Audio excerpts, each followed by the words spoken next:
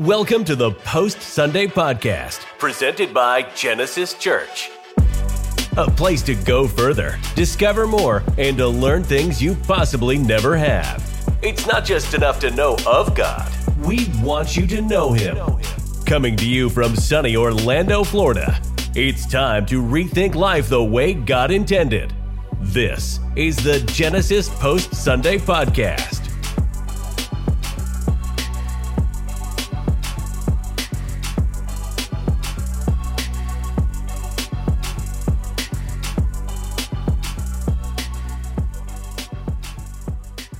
What is going on, Post Sunday podcasters? This is your host, Pastor Johnny Sierra, with you guys here today. Excited.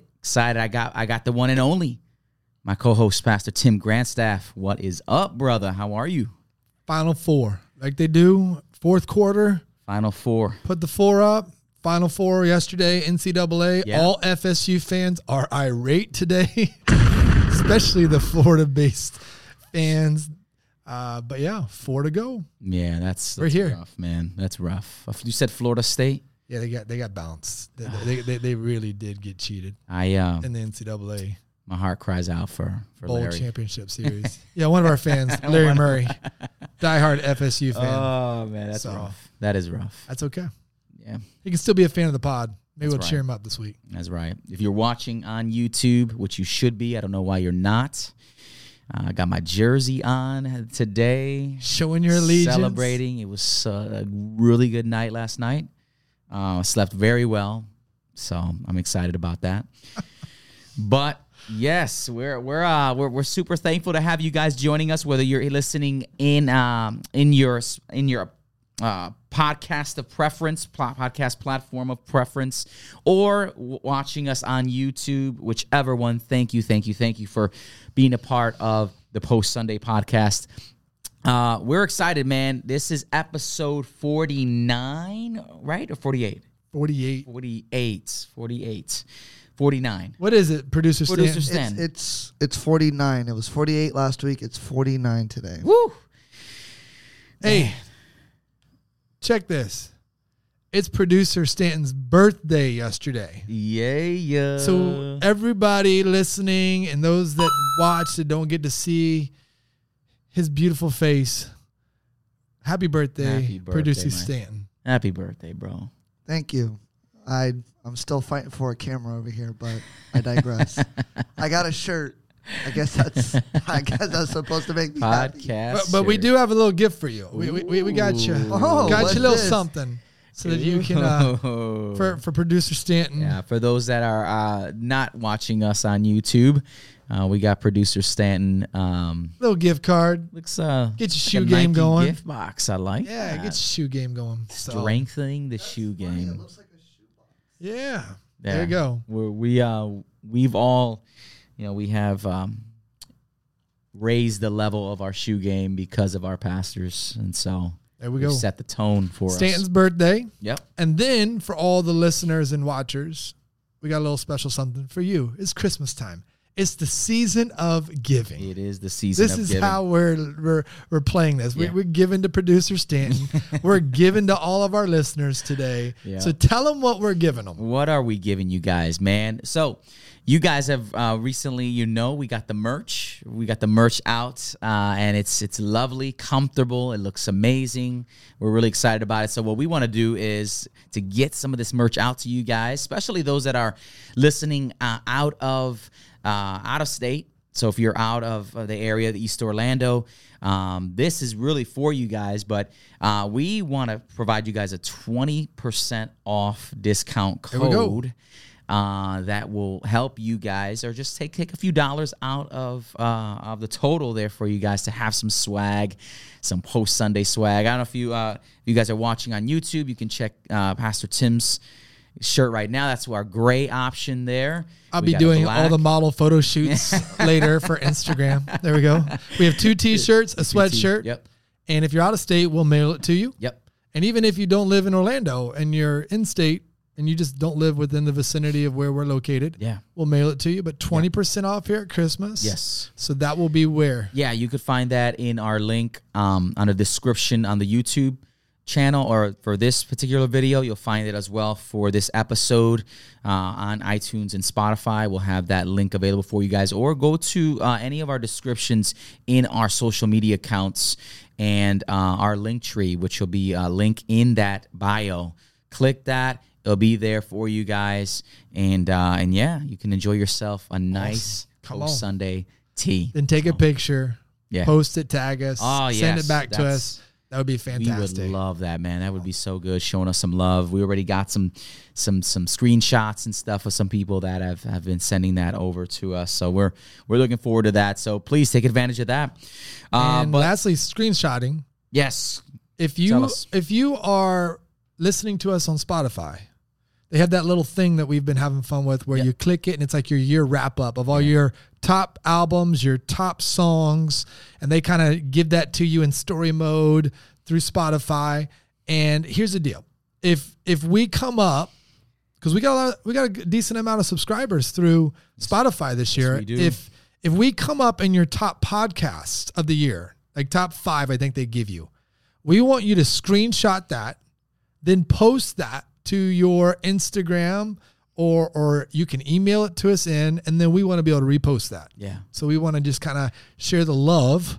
We can share gifts with Stanton, share discounts with everybody, and then just share the love of everybody that's been a part of the podcast. It is Christmas, baby. You get a gift. You get a gift. Everybody gets a gift. Merry Christmas from the man. PSP. Yeah, we've been streamed in 17 countries. Wow. United States, obviously, being the prominent one. United States, Germany, Australia, and Mexico. Let's Check go. that out. Let's go. Check that out. And that's fantastic. Just a couple, because we got our wrap up here for the PSP. And we are top 10 podcast for 292 fans. Top 10. In 1 year. In 1 year. We are top 5 for 261 fans. Let's go. And number 1 for 161 fans. So you're listening. Man. You're in there. We want to hear from you. Screenshot that. The 161. Send that back to us. Show us your beautiful faces. We want to see that, man. For the 161 fans that are out there that made us number 1 in their pod. Thank you. Send a screenshot of that. We want to know who you are. Click that wrap up button on Spotify.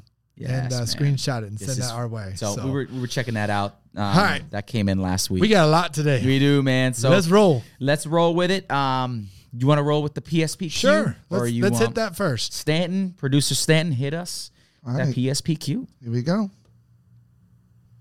It is time now for Pastor Tim and Johnny to break down and dissect this week's question on everyone's favorite segment, the PSP question of the day.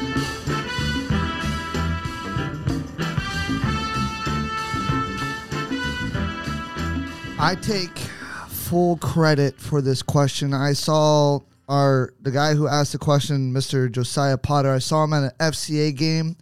Kobe coached JV. He approached us, talked to us for a while, and I asked him, I said, Josiah, you always like everything we put out on social media first. You're the first person to like. You have yet to write in a question. He goes, well, I feel like my questions would be boring because I have a degree in theology that I went to school for, and I feel like the guys want like a question. I said, have you not met Tim? Tim, who we call the biblical nerd. I even have a button on here that says you're a nerd. Actually, I'll hit it right now so that way you guys can hear that. Nerd. But I told him if you asked a question, I guarantee it'll be Tim's favorite question of the year. And since we're wrapping up this wonderful never-ending story series that we're in, why not drop us with the question? And let me tell you something. He did drop an absolute bomb of a question. And it reads like this. Prepare, because it's a long one. Regarding the vast difference between the representation of Christ in John's gospel versus Revelation, where we see in one, the prince of all the kings of the earth going forth, conquering and to conquer, and the other, painted as one weeping at the grave of Lazarus, can we afford to recognize the fact, though we demur to the inference that both representations cannot have proceeded from one pen, does the variety amount to discordance, or do you find there is no inconsistency in them and accept them both as completing each other? Oh my gosh. All right. Here's my thought on this. Since he just took full credit for getting this question, You answer it, Sten. you answer it. Go ahead and drop some nerd knowledge on that one, Producer Stanton. I got no comment. I'm muting my microphone right now. Mike's It's like, we're having I'm technical still rereading difficulties. these words, and I got to look up some definitions quickly. I didn't learn these words in high school, so half the words I'm reading is I'm like, I don't even know what they mean. I'm just reading them as I'm going through this. I'm sweating right now. Happy birthday to you. You get this question out of everybody else. You get a question. You get a question. And you do. Thank you for Josiah for blowing up the pod Mr. in the Potter. production studio today Yeah. as we sit here. Okay, so let's take this. Let me take what he has given us here. And let me say this, because we have a lot to talk about today. So this could have a lot of unpacking as well, and I'm sure a lot of bantering and thought that could go for levels. And yes, I do love the nerdiness of all things Scripture. So even when I'm like, a little bit, I like the challenge. And so I would say that, yes, you take John's gospel account and you take John as the writer of Revelation, and he is the same one who, let's take Jesus goes, Peter, James, and John, goes with him everywhere, sees everything. He's a part of his everyday life as a student of this rabbi. And he's the one who pins this weeping Jesus at, the tomb of Lazarus. At the same time, he pins this one who is riding on a horse, coming back for his people, conquering to conquer. And I see no lack of harmony in that. Some might. How could this guy pen and write two different types of things about this one man, Jesus? I think there's absolute beauty in what John got to experience that no one else got to. He got to watch Jesus and see him weep and wail over a friend and the people who are broken because of that friend. At the same time, he's the only one who gets the vision of him coming back. I believe that Hebrews, says we do not have one who is unable to sympathize with us in every single way. And that's the beauty of what John gets to pen in his gospel and in this letter from Revelation. And I think there's beautiful harmony in the fact that we have a Lord and Savior who gets to sympathize with us in all. He wants to weep with us when we are broken and when there's loss. And at the same time, he wants to come back and judge and bring back the way things he intended them to be and conquer the way we see him in Revelation to be with his people. And so without taking that into a lot more levels, I would say at the beginning onset of that, I don't see any discrepancies or anything like that in the fact that some would say, well, John wrote about Jesus this way, then he turns around and writes about him this way, and you can't have both. I look at it and go, you can't. And I think there's beautiful harmony in that. Yeah, that's awesome, man. That's good. Hope that answered a little bit. You want to go for it? Just a tad. You ready, Stan? I gave you 3 minutes. I'm still not ready. No. We'll leave it at that. We got a lot to unpack with this stuff. particular episode here, but thank you, man. Thank you. We really appreciate the questions. Keep them coming. Keep them coming for real. We want to be a part of the growth process with you. But here, man, we opened up a big story, big book in Revelation. Welcome. Happy holidays. Merry Christmas. I don't know whether to say bah humbug or happy holidays, but, whichever. Baby Jesus with a 7-headed dragon over the manger. We had a Dungeons and Dragons type of yeah. How are you going to do this? Yeah. So for everyone that's been with us, you're ready for this. Yeah.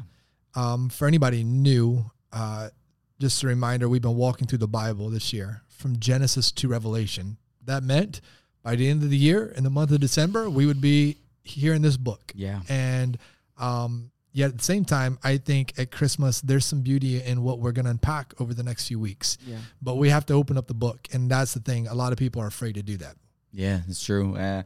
For many years, I was one that just kind of had this, like, I don't know, I don't want to, maybe fear, of just, I don't want to know this stuff. I want to know the goodness of Jesus and all this. And, but it's great. It's great that we're unpacking this so people can get a better understanding of this. But that's what Revelation is. It is the unfolding, right? It is the unveiling of events that are previously unknown until they're unveiled. It's the unveiling. It's us finding, the connections, right, to all this. And so what it's not is equations, it's not predictions, it's not fear, and it's not divisions.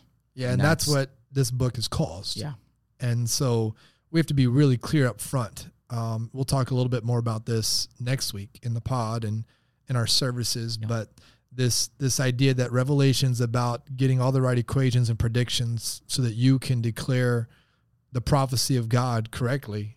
Too many people have been duped by that and pulled into that, and I think wasted a lot of time and energy within things that are way beyond what we can put together or try to figure out. Yeah. When you have Jesus, the Son of God, saying, "No man knows the day nor the hour." And I've grown up in church and I've heard, yeah, but you can know the month and you can know the year. And for all those people that have said that, they've been wrong most of the time. Lots of books have been written, lots of YouTube videos. I love the idea that, are we in the end of times? And I would clearly and confidently say this: I don't know. We could be.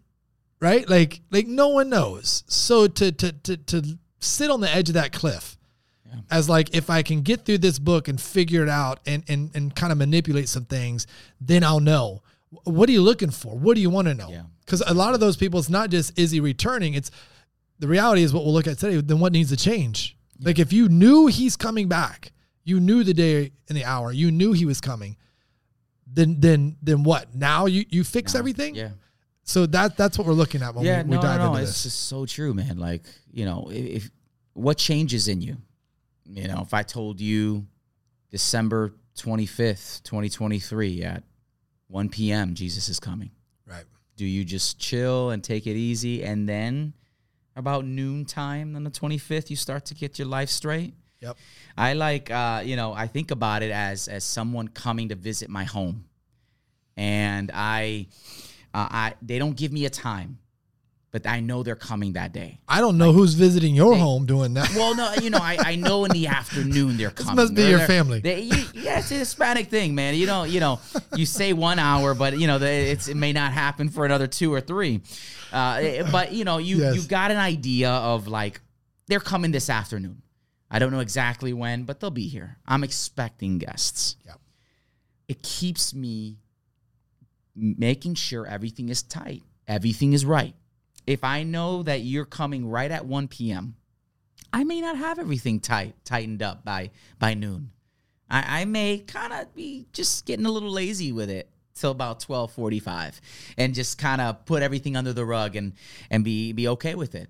But when you don't know, but yet you do know, you just don't have the detail of it, you still kind of, there is this preparation and anticipation, and it makes me more accountable. Yeah. It makes me more aware, like, I got to get this right. Yeah. So, I mean, it's very similar to that. Like, like you said, what changes if we do find out? I remember, you remember the whole Y2K thing? Oh, yeah. That's what I'm talking about. Like, this is just... Bro, I was about 14, 15 years old, and I promise you we're doing the countdown, and I'm just like, I'm closing. I'm like, here comes Jesus. Like, I'm getting ready to be taken. And then we do the countdown, and I open my eyes, and we're like, you're all there. All right. Nothing's changed. Nothing's changed. Right? I totally agree with you. And that's the reality of how many people take this book or they don't take it in, right? And so there's a reality for many people, not for all, but for many. The amount of things I hear about Revelation, or people will come to me and say things like, doesn't it say this? The moment they say, doesn't it say? I usually know that means you have no idea. You haven't really looked into this. And I don't mean that like to come at someone. I'm saying in the filter, and you have heard something or watched something somewhere that has you just kind of in a bubble about this. And what we want to do is bring as much clarity as we can. Knowing this, we're okay to say we don't have answers for all the questions. Yeah. We're not supposed to. There's a great mystery about God that is not to be made known. And that's what makes him God, because then he does what he wants, the way that he wants, and the timing that he wants. And that is beyond ours. And so, when we get in this book, that is it. It is the revelation, the unfolding and unveiling of Jesus Christ.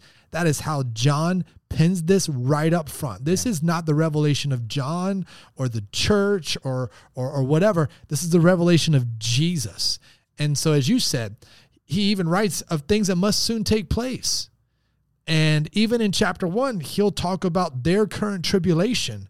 So there's a moment where you have to understand that through the ages, people have been like, hey, things are bad. God's coming back. This is the end of time, right? For every Jew that existed during the time of Hitler, I can guarantee you, in their minds, this is the end of it all, right? And so it's the reason why there's an awareness right now with Israel being attacked, that for this is the end of it all. And so it may be, I can't sit here and tell you it is, maybe, but it's been happening like that for a while. So we need to step back and really absorb the letter of Revelation and try to take it in the way it's being written to the people then and for us now, and not mix that all up. Yeah. That's good. And so we kick-started Revelation 1 through 3, where John, like you said, right away opened up the revelation of Jesus Christ. Man, how blessed is that, man, to be able to witness that, that revelation like that. Yeah. He's the only one, right? Yeah. Can we say that? Yep. And when he writes this, he's pinning what he's getting to see. Yeah. That no one else has. He's going to put words into this the best way he can to describe what he's experiencing. Yeah. And so, you got to think any human being that's trying to tell a story the best way that they can, and they're trying to put words to pictures no one else has seen because they haven't been there or experienced it, or, and so you're trying to describe this. This is what's happening within it. Some of it's imagery, some of it's literal. The problem is we get them mixed up. We make imagery literal and literal things imagery, and we miss that mark. And then we realize that when he's writing, he reaffirms who God is in all of this. Oh. When I saw him, I fell at his feet as though I were dead. He's the Alpha, Omega, the beginning and the end, right? He's the beginning. He's the end of this whole thing. And so then he tells him in verse 9, and we didn't hit this yesterday, I, John, your brother, a partner in the tribulation and the kingdom of the patient endurance that are in Jesus, was on the island of Patmos. So he tells you where he was. Then he says they were currently in a tribulation. So right up front in the very first chapter, he's not just writing about some future tribulation or some tribulation that some people don't partake in, depending on your end times understanding or views or what you've kind of put together. He's letting them know, I'm a partner with you in a tribulation right now. So he's writing out of that, out of this island. And the big thing I think for us when we open up this book is that it tells us fear not. And it tells us you're blessed if you read these words aloud, and you're blessed if you hear these words. And don't forget you're blessed as you do them, because here's the problem. We will hear and we will read, but we won't do. Because we're really good at that, right? Well, I want the blessing today. I heard it and I read it, but I'm not going to obey it, right? So it's not one. Well, I'm blessed if I just go read it. Yes, there probably is some blessing, but there's a great blessing in reading it, hearing it, walking in it, right? That's the beauty. It's the head, hands, feet. This is what we've been seeing throughout the scripture. It's all of you for the God you're about to read and the ending of his story. And then he addresses 7 real churches, right? And they are real churches in real places at a real time. And that has to be understood. These are not future churches. These are not symbolic churches. This is not imagery for today's church. However, like everything in the Bible that we've looked at this whole year, wisdom is looking at these things and going, am I replicating any of this? Am I copying any of this? Am I allowing any of this? And if this happened for them then what does that mean for me now? That's the way to approach the Bible. It's not just, is this all for me now? And if it's not, let me push it aside. It's relevant right now for me. Right. That's how you approach it. No, it's true. It's true. You have to look at it like it is wisdom in preparation. It may not apply to you in very in-depth detail, but you may face that in the future. You know, it's that's what preparation is. I'm ready for whatever match. I'm ready for whatever may come my way, and so I'm preparing myself ahead of time with that. So let me just you broke it down on this past Sunday with each seven churches. And kind of the issues that each one were dealing with. You brought a little bit of background into every one of them, what they were known for, but also what was the challenging thing that they were facing. Yeah, so when you understand real people, real places, real time, and we repeat that over and over and over and over again. Why? Because you need that baseline understanding in the Bible. It gives you a different lens to look into the scriptures with and a different understanding. And so when you look at these real churches and you see them as real places historically in real times and what is going on in the events taking place, all of a sudden the things that John writes to them make a little bit more sense. Yeah. You know, because if you're just reading this as a future thing, then you have no idea, or you're making assumptions to what he's actually speaking into in the moment. And yet when you realize what he's speaking into in the moment to these real places with real people, all of a sudden you go, oh, that makes more sense now. That makes sense as to why that was being written. And so, you take the first one, Ephesus. We spent a whole podcast on Acts 19, Paul going into Ephesus, all the idol making that was being sold in the marketplace, and how they were in an uproar because that was being turned upside down and people were bringing their black magic books and burning them. And so they all rush into the arena and they're chanting, "Great is Artemis," because this is where the temple of Artemis was. Great is Artemis. And we were laughing because they're confused. Some didn't even know why they were there, but the whole city's in an uproar because Paul and his disciples have come in sharing the gospel of Jesus. Ephesus was like the New York City of all of Asia. Wow. And so they're writing to this church. These things that happens. And he says, and there's this template, right? We looked at it. We won't go through every church today. You can go back and even listen to our Sunday sermon. But the template was, I know what you've done well, what you're doing that's pleasing to me. I have this against you. You're doing this wrong. And then to the one who. And so like in Ephesus, it's, I know you don't bear those who do evil. You can't put up with people who do wrong. There are some of you living in the city of Ephesus. There's a gathering in a church where you don't like that people do evil. That's a great thing. Yeah. You endure patiently and you haven't grown weary.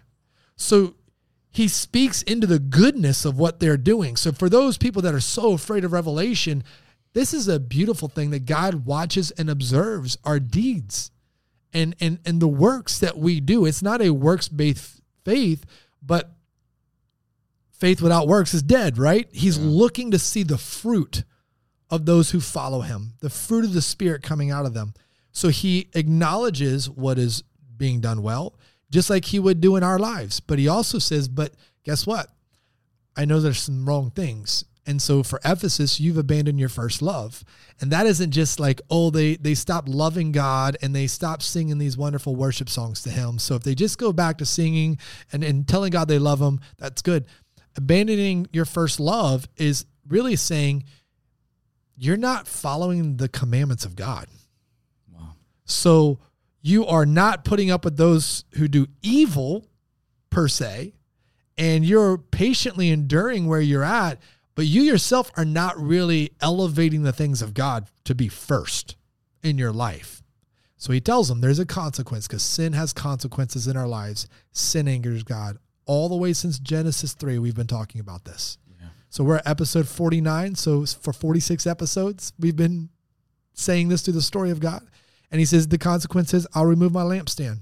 I'll remove my light, my spirit from amongst you, my blessing, my favor, my anointing on this church.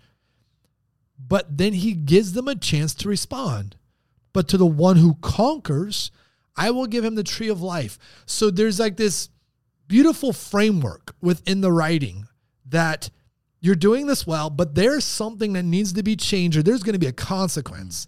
And if you do and you conquer this, he goes all the way back to the beginning of a story, because it's the whole story for the whole person.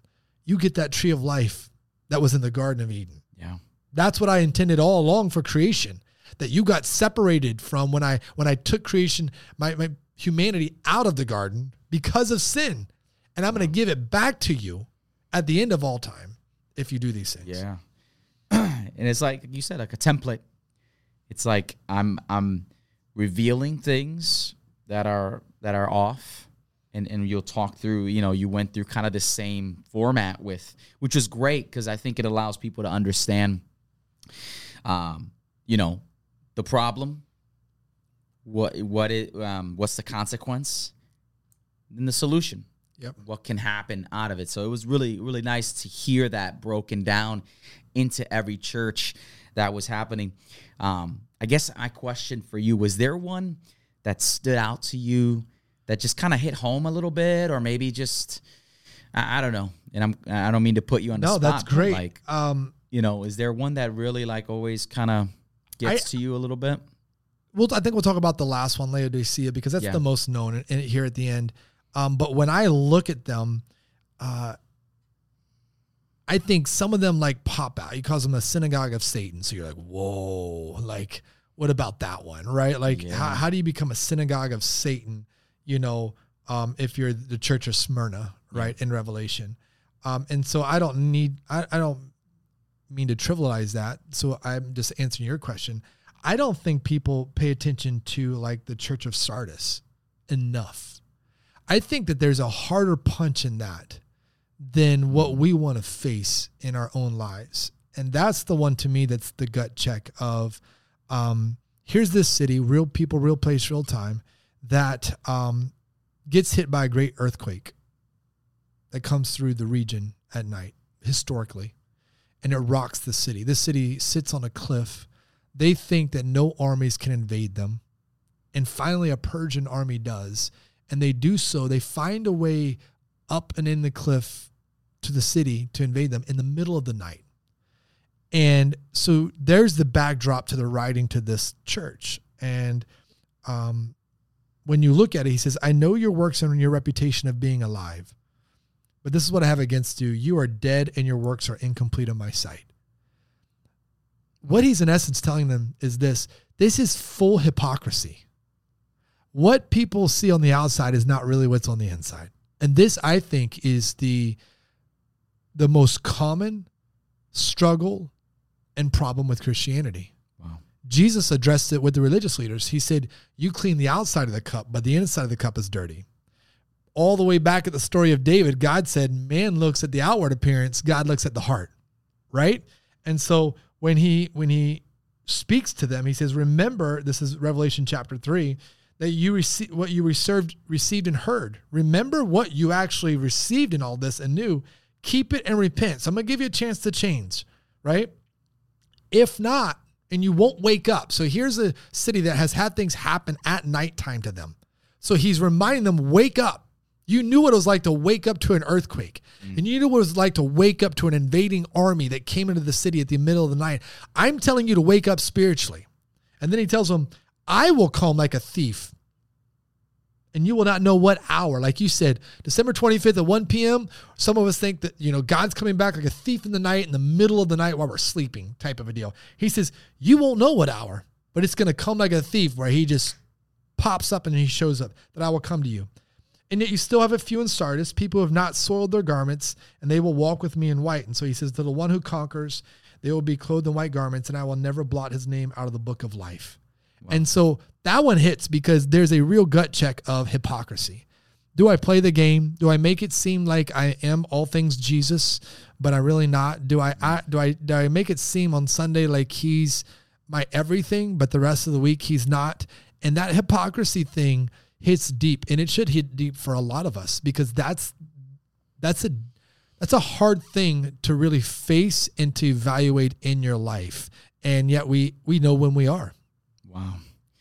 And so just to kind of run down some of these churches, for those that are listening with us, you're new with us and don't maybe know, but Ephesus, as Pastor Tim emphasized here earlier, is one of the churches. Smyrna is another one. And it's known that they're for tribulation and poverty. They slandered and have become a gathering of Satan. Blasphemy is happening in that place. And then Pergamum.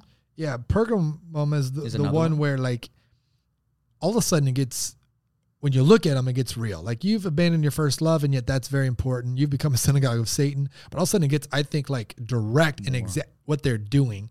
And it's fitting that you're in your Green Bay Packers jersey today because your team won. And you're all things, hurrah, my team for the day. Big win, yeah. Miami's number one right now. Just keep that in check. All right. And so I say that because that's what Pergamum was like.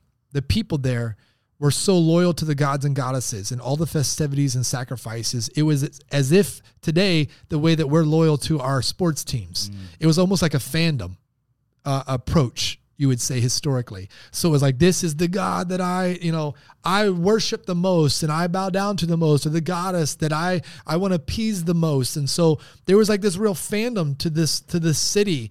And so when the city is addressed, because of this and because of that, this is where the shrine of Zeus is. It's not coincidence that the writer says, I know where you dwell. I know this about your place. I know it's this type of fandom towards the false gods and goddesses that are being worshiped there.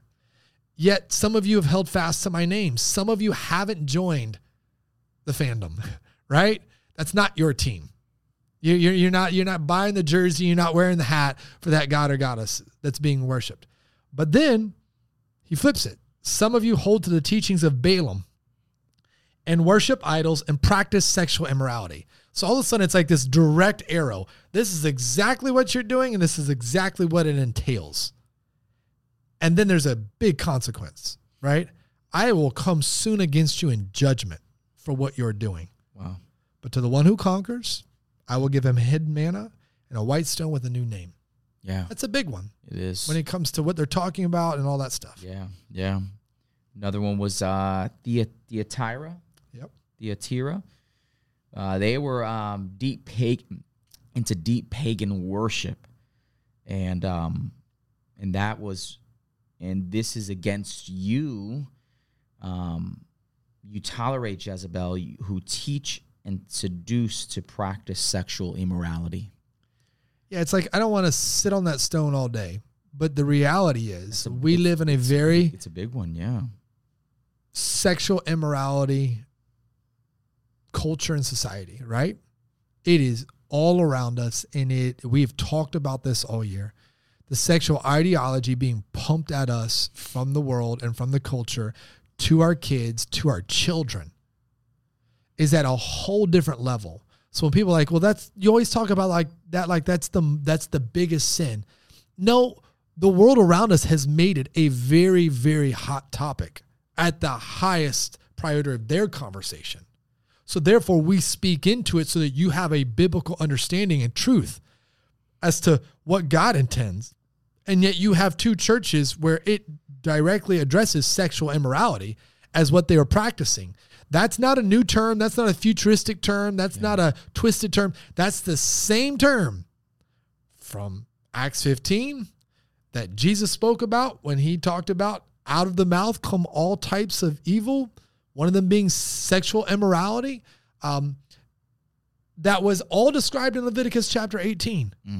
So when people are like, no, this one shifts or changes. No, and when we say all, so it isn't just all the new sexual ideologies and genders and transgenderism and all that. It is sexual immorality. It is adultery.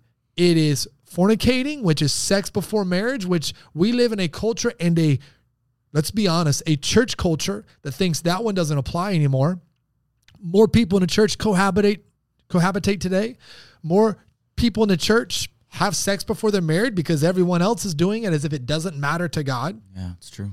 And so sexual morality covers all of them, not just one or some of the new ones we think are being invented, right? Like, yeah. And he says, I have this against you, and I'm bringing judgment against you. I'm bringing judgment against you for this. But if you conquer, this is what I'll do. Overcome this. That's the beauty of these letters, is that it doesn't ease the consequence. The consequence is real, and it's direct, and it's from God. But there's the grace and mercy you're seeing in this God before the rest of it is unveiled, right? Let's just, before the great judgment, before, the Lamb's book of life is open, it's as if he's telling these churches, I'm giving you time. I'm giving you an opportunity to do this. He tells that church in Thyatira that I gave her time to repent, but she refuses to repent of her sexual immorality. So he once again says, I didn't even come right at you. I gave you time, which, let's just be honest, that blows your mind because God could do what he wants. You sinned, he can move how he chooses. I gave you time. For someone listening, he has given you time. Now that you've heard this, while he didn't write this letter directly to you because you weren't sitting in that church, the truth of what he wrote to that letter does apply to us. That's what we do, right? That's the wisdom. Wisdom's not looking at the foolishness of others and replicating it. It's looking at the foolishness of others and not replicating it. And so you have to ask yourself, if God returned, as he told Sardis, like a thief, you don't know when I come back. Let's talk about fear for a second. That's the only fear, right? That's the healthy fear, the fear of God. Yeah. You don't live in fear. We'll talk about this next week. That when you wake up and the house is silent, you got left. Yeah. We'll go there next week. I won't go any further. Yeah. You have a godly, holy fear of God that if he was to return and find me currently doing what I'm doing, practicing what I'm practicing, being entertained by what I'm being entertained with, whatever that looks like, consuming, is that how I want God to find me? Wow. That is the fear question that should ring in your head. Is this, would I want God? If God showed up right now? Yeah. Is this where you want me? That's why we want the December 25th, 1:00 p.m. so that we can make sure we're not doing it when he shows up. It's true, bro. It's true. And so Sardis is another one, and you spoke a little bit about that. Philadelphia was another one. No wonder their fan base is how they are, man. They had a horrible day yesterday. I still love y'all, Philadelphia. God's judgment was coming. It says the hour of trial is coming against you. Maybe it happened to the Eagles yesterday. Yes. And last but not least, help me out with this one. Laodicea. Yep. So this is the most known, but I don't think it's known for what it needs to be known for. And as I said yesterday, someone listening today, I hope this changes everything about how you approach God's word. The Bible does not need to be rewritten, but the Bible does need to be reread. Yeah. The Bible doesn't need to be rewritten. God wielded it together through his people by the power of his Spirit, but it does need to be reread. Some of us have read it wrong. Some of us haven't read it enough. Some of us have read outside things and then brought them into God's word and given it a weight and heaviness that it didn't belong to it. Laodicea, a city where he says, you are neither hot nor cold, but you are lukewarm, and I will spit you out of my mouth will be the consequence. First of all, the picture there is that if you're doing the right thing for God, he's saying like, you're on my lips. Yeah. I know about you. I can speak to you. I can speak into you, right? Versus spit you out of my mouth. I don't want to deal with this, right? you think of when you take a coffee, right? Like we like our coffee. You want it hot or you want a cold brew? No one goes into Starbucks and says, give me the lukewarm. Mix both. Right? Like you see people, like if it's not hot enough, they hand it back. If it's not cold enough, can you add some more ice, right? No one takes lukewarm anything. And so there's a picture of this city. But this city lived and was placed in between two other known cities in the region, Hierapolis and Colossae. One was known for its hot streams of healing and comfort. The other was known for its cold streams coming out of the mountains that were refreshing. And there were aqueducts coming into the city of Laodicea that the water traveled on. And by the time that water got into the city, the hot had become lukewarm and the cold had become lukewarm. One had cooled down, one had heated up. And so there's some real word pictures to this church. Yeah. I know you are neither hot nor cold. You're in the middle of these two places. That's crazy. We know the hot place. We know the cold place. You're lukewarm, just like the water coming into your city spiritually. Wow. And so he says, because you're lukewarm, I'll spit you out of my mouth. For you say, I am rich, I have prospered, I need nothing, not realizing that you're wretched, pitiable, poor, blind, and naked. Now, know this. I didn't go here yesterday. The city was a wealthy city. It was the crossroads of all travel and trade through Laodicea. So one of the things they were known for was this powder that they would mix with the water, and they would use it as an eye salve, like for healing, for sight, they would literally, like a paste they would put on their eyes. Okay. And I was talking to someone after the service yesterday that knew this, that had read this as well. And so they would use this and they would sell a lot of it. Right. So they're a rich city. So writing to this church, giving them a warning. You say you're rich and have prospered and you don't need anything because you got money pumping into this place. How many of us spiritually, that's how our walk is with God? Everything's going well. I got everything what I need. Money's in the account. I've been provided for. I don't need God. Comfort. He says, but there's a problem. Spiritually, you are wretched. You are poor, blind. So here's that word, blind. You're a city that helps medically bring sight to people. Or help their sight, right? Yeah, you are. But you're spiritually blind. So There's a direct connection in all of this that's taking place, that's happening. So you have almost like two stories in one, the hot and cold, and then this spiritually blind that's taking place. And as we grew up, it was as if this thing was taught, God is telling the church, I want you to be hot, on fire for me, or I want you to be cold. Like, I just want you to be a lost person. And do nothing for me. You one or the other. And I was like, that just doesn't make sense that God would be like, yeah, I want you to be on fire for me, 100% on fire for me. Yeah. Because you'd be like, God, I'm trying to get there and I don't know if I'm there. Or just give up and don't serve me and follow me, trust me, believe in me, put your faith in me. Just be cold and be one of the just lost pagans of the world. But I'd rather you be that than lukewarm. And I'd be like, Wouldn't you rather me be lukewarm, like at least attempting, than be like completely cold? Yeah. And then you realize that he's like, no, I want you to be hot or cold. One of these places you know about that people went to because it offered something to them, right? Mm. They wanted to take in the hot healing baths. They wanted to take in the cold refreshing water. But I don't want you to be lukewarm. And in your own city, you knew you took some of that lukewarm water and you were using for medical purposes to give sight to people to make money, but you're still spiritually blind because you're spiritually lukewarm. And now this story unpacks and unfolds and it hits you in your gut and you're like, okay, God, you want me to be hot or cold? Think about just modern day health and medicine. One of the biggest things being talked about right now, I can't not get social media reels and videos about this, are saunas and cold plunges. People are buying them, putting them in their houses.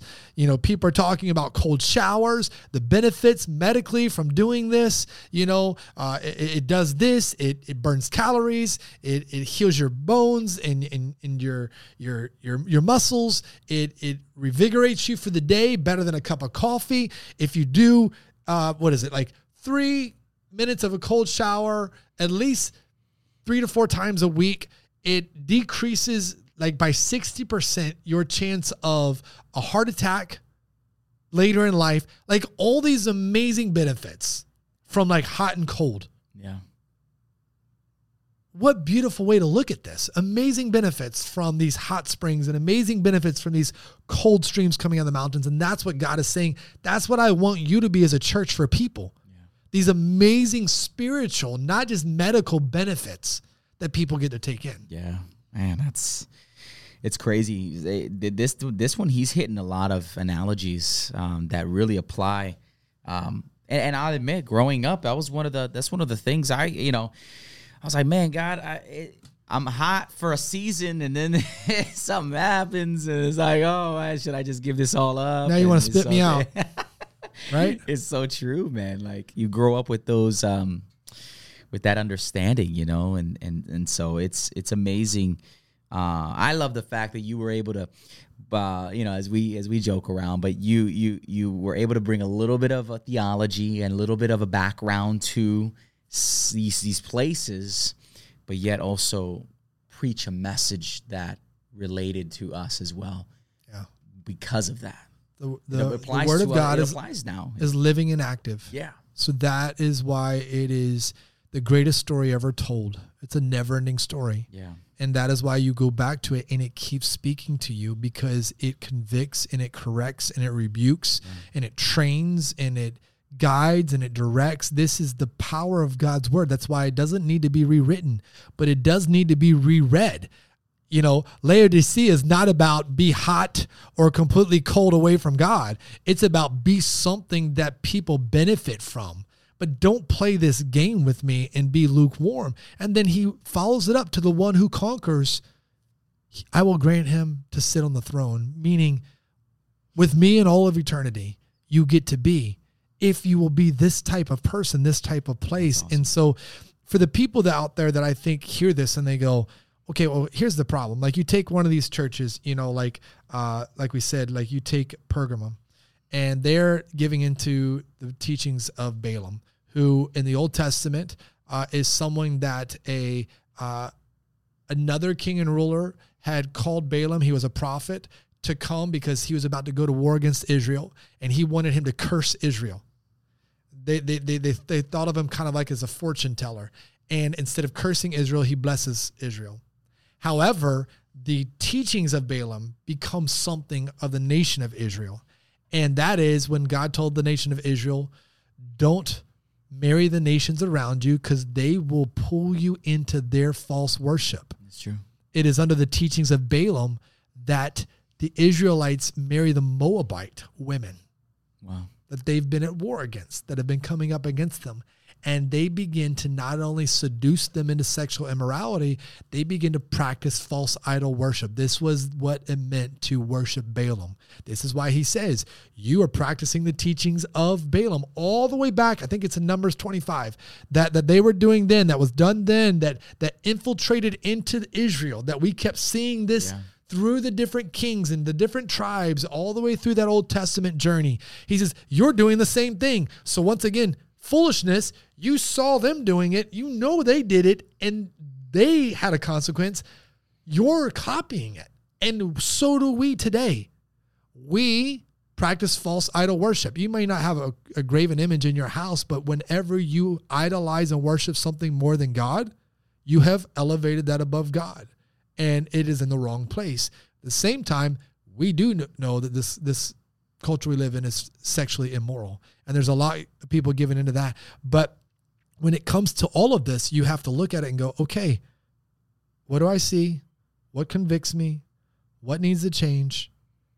And at the end of all of this, we go back to the beginning, is urgency. The urgency is, I don't know when he's coming.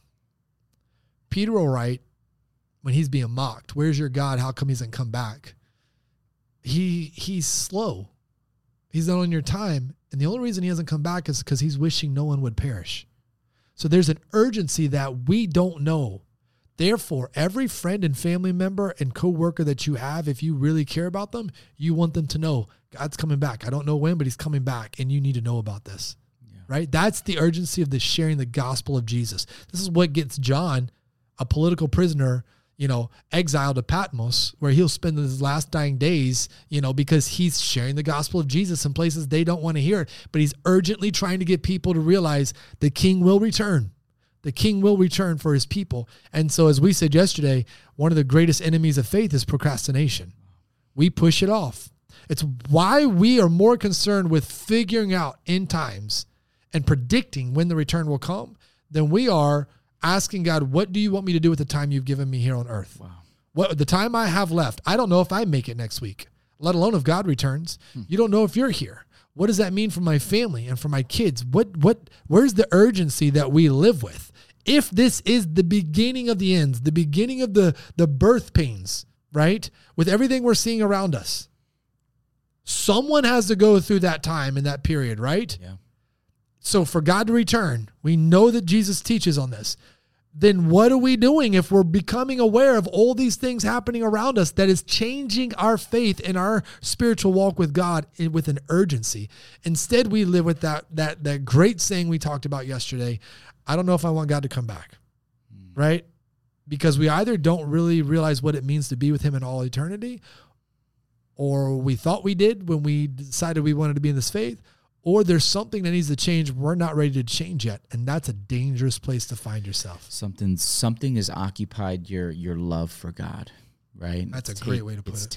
It's taken that place. And so because he's not the center anymore, there is no desire to be with him or desire to want him. Because if there is, then you savor and you want every moment you can here on earth. And when the time has come, hey, God, you come when you want to. But procrastination and comfort, man. Comfort too. Like we're such a generation that we fight and we'll fight to the death for comfort, man. Comfort in entertainment, comfort in financial security, comfort in health, comfort that our families are okay, comfort that just everything will continue to be steady and good. And man, you see time and time again these stories and these authors writing this in moments of discomfort, in moments of in the darkest situations of their life, but yet we couldn't fathom going through what they went through. And if we did, it would be God is not with me. God is not, his presence has left my life. And it's like, but here are these men and women giving their lives in moments of tribulation, doing everything to continue to grow and share the gospel of Jesus under the darkest moments of their life. But yet they make these statements of being blessed, of being having gratitude before God, worshiping him in the midst of the darkness in our life, right? As we did Paul and Silas, and yet we couldn't fathom our lives being in those situations because we want comfort so much. We equate comfort to God's blessing. And it's like we have to really evaluate that, man. But procrastination is another one, man. We, like you said, we think we have X amount of time, and yet we find out that we don't. You take like the church of Thyatira, and God's like, I know your works, your faith, your service, like they're doing so many things well. And then he says, I have this against you. And so someone out there is going to go, well, that's the problem with Christianity. God's looking for perfection. And like the church is doing so many things well. Why is God mad that one thing isn't going right? Like no one can be perfect, right? Like that's always the argument. And I would say this, God is not looking for perfection. He's looking for obedience. And when you know something is wrong, you are no longer ignorant to that, right? Yeah. You are now choosing. As he said, for the one church, I gave her time to repent, and yet she refused. Yeah. So now that you have been made aware of these things that are being written to these real churches and real places and the consequences and what God was looking for, how you should conquer this and what you will receive, when you have read this, heard this, and you obey this, there's a blessing that comes, right? An eternal blessing that comes from this, not just some earthly blessing. And people need to wake up to that. Are you more concerned about the momentarily happiness that you find in something, or the eternal reward and blessing that God is offering you? Where's your priority? And God is looking for your obedience. He's not looking for perfection. And obedience means when I become aware, I got a choice, right?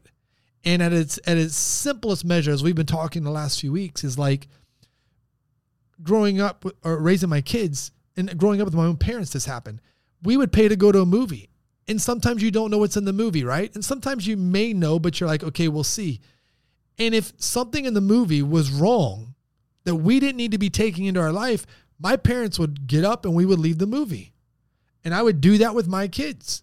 And if you haven't watched most of it, you can go get your ticket back and use it for a different movie another day.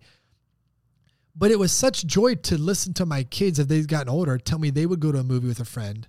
And they're like, Dad, I didn't know it had that in there. So I got up and I left. And I'm like, you left even with your friends there? Yeah, I didn't want to watch that. Because they realized I don't need to take this in. And yet there are other people that would go, oh, no, I paid a lot of money to sit in this movie. So we're just going to go all the way through it. No. If it's pumping in something to you that displeases the heart of God, or an ideology into your children, it's not worth going to the end for. Take that step and walk away. The Bible says, resist the devil and he will flee, right? And sometimes it's a little walk away. Yeah. I lost $40.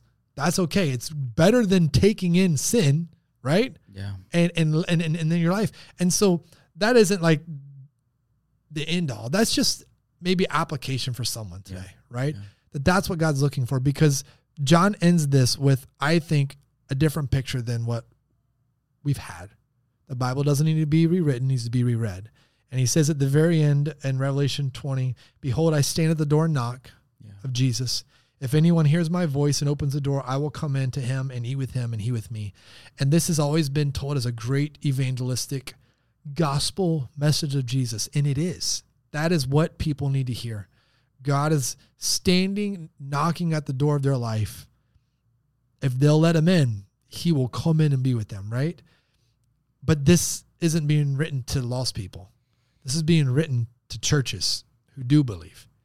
And I think somewhere along the way, I've kind of told you this or said this, show a little bit of our age. I think of the Fred Flintstone cartoon, right? At the very end, when it goes off and the credits are rolling, there's always this scene where they all run in the house and they slam the door. And I think it's Dino the dog, like, gets stuck outside and he starts banging on the door and he can't get in. So he runs around and he jumps in the window of the house and then he throws Fred Flintstone out of the house and shuts the door. And now he's outside banging on his door. And I had a pastor say, like, that's the picture of Revelation at the end of Revelation chapter 3. The head of the household has been set outside of it, and he's knocking to get back in his own house. And this is what's been happening with the church as to why these letters are being written. They have placed Jesus on the outside, and now he's knocking to get back in, which is what you just said many of us do for comfort or for happiness or for pleasure, whatever it is. Hey, Jesus, I need you to go out here right now. Stay close enough that when I'm ready to let you back in, you'll come back in. But for the moment, I need you outside so that I can do what I want inside. And that is the spiritual picture of many people today we need to wake up to, that Jesus is knocking at the door. If you will repent and change and conquer and let him in, there can be a different outcome. But when he returns, and you haven't, the great and mighty judge opens that book and he sits on the throne. You better hope you're on the right, absolutely, the right side. It's so good, man. It's so good. But yeah, man, I'm. Any other thoughts? Any other things on? No, I think that just with Revelation, we need to realize that as we move forward, and we're going to move fast, right? Because we're only doing this for 4 weeks. We have taught through this as a church, chapter by chapter, almost 4 years ago. So that is in our archives. However, there's imagery and there's literal reality. There are many more blessings than people realize throughout the book of Revelation. There's 7 showing the completeness of God. I think what we'll also realize, because we won't be able to, we'll touch this next week, is that when the seven seals are broken, And then as we read forward, it's not new events. And all of a sudden now it's like 21 different moments and judgments and all this stuff happening on the world. It is John retelling when those seals were broken, what was happening within those events. And so some people just, it's almost like they build them. Well, here's the first 7, there's the next 7, and then there's another 7, and this happens. It's him retelling those things. Yeah. And so there you navigate through them in a different way than maybe you have before. But nothing in the book to me, in this letter, stands out more than what we get in the next 2 chapters, 4 and 5. That's awesome. Right? And then the last 2, 21 and 22. Yeah. And that is when John now gets a glimpse into the throne room of heaven. And so the people that are fearful of this book, like, why are we fearful? Look at this. There's warning, but there's also the call to conquer. And when you do, this is the reward, the heavenly eternal reward from God. And yes, there are things that are going to transpire. Some of them we will understand, some of them we won't. Yeah. Some of us will face them at some point in time. Some of us won't last that long. At the end of the day, we are building because it ends in a climactic moment. It doesn't end in some gloom, dark, fearful, terror moment. It ends in beauty and splendor and redeeming and reclaiming and recreating all things the way God intended. And so stay put for that. Stay tuned, my friends. Stay tuned. It's going to be a good one. We got 3 more weeks of Revelation and of this year as well. So it's been great. Listen, join us. We go live at 9:30 and 11 o'clock. GenesisChurchOrlando.com. Check us out. You can find us on YouTube, Facebook. We're going to go through these. You can watch it in real time, live with us, joining us. We're in East Orlando. Come be a part of it. If you don't have anywhere to go for Christmas and the holidays, we got so much happening, not only for the adults and seniors at our church, but we got a lot of things going on for our kids too. So if you want your kids to really enjoy the season and just have fun and have a great community surrounding them with all of these festivities and everything that we're doing, please, we would love for you guys to be a part of what we're doing at Genesis Church Orlando. So check us out online and then make your way through our doors. We would love to have you. We have 3 Christmas candlelight services happening December 24th, guys. This hasn't happened in 6 years, but with December 24th, we're going to have 3 candlelight services that are going to be so special, and we love them. This is our highlight moment of the year. But we hope you enjoyed this episode. Submit your questions, postsundaypodcast@gmail.com. Revelation seems to trigger a lot of questions and a lot of thoughts, and so we want to hear it from you guys. We can't promise to answer all of it, but we're going to do our best to make sure that we can guide you to the right resources. GenesisChurchOrlando.com/the never-ending story. If you have not been with us, that is where you get a lot of resources. Go and binge. We got tons of resources available for you guys in what we're doing. Check us out on all social media platforms, YouTube, Instagram, TikTok, on X as well, Post Sunday Podcast. Follow us in all of that and leave us a review on iTunes and Spotify. It helps us out with exposure and gets this word out to many others as well. Stay tuned on the pod because we're going to be, there's some things we want to toss out your guys' way as we get ready to launch in January 2024, the Post Sunday Podcast, some ideas and things that we want to do and some of the ways that we want to close out this year as well. All right, so we're excited to have you guys. Thank you again for being with us, and we can't wait to share more time with you guys next week. Grace and peace.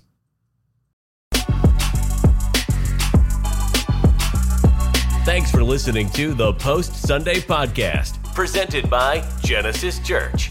A place to go further, discover more, and to learn things you possibly never have. Be sure to follow us on Instagram, Facebook, and YouTube at Genesis Church Orlando and at Post Sunday Podcast. Till next time, grace and peace to all of you.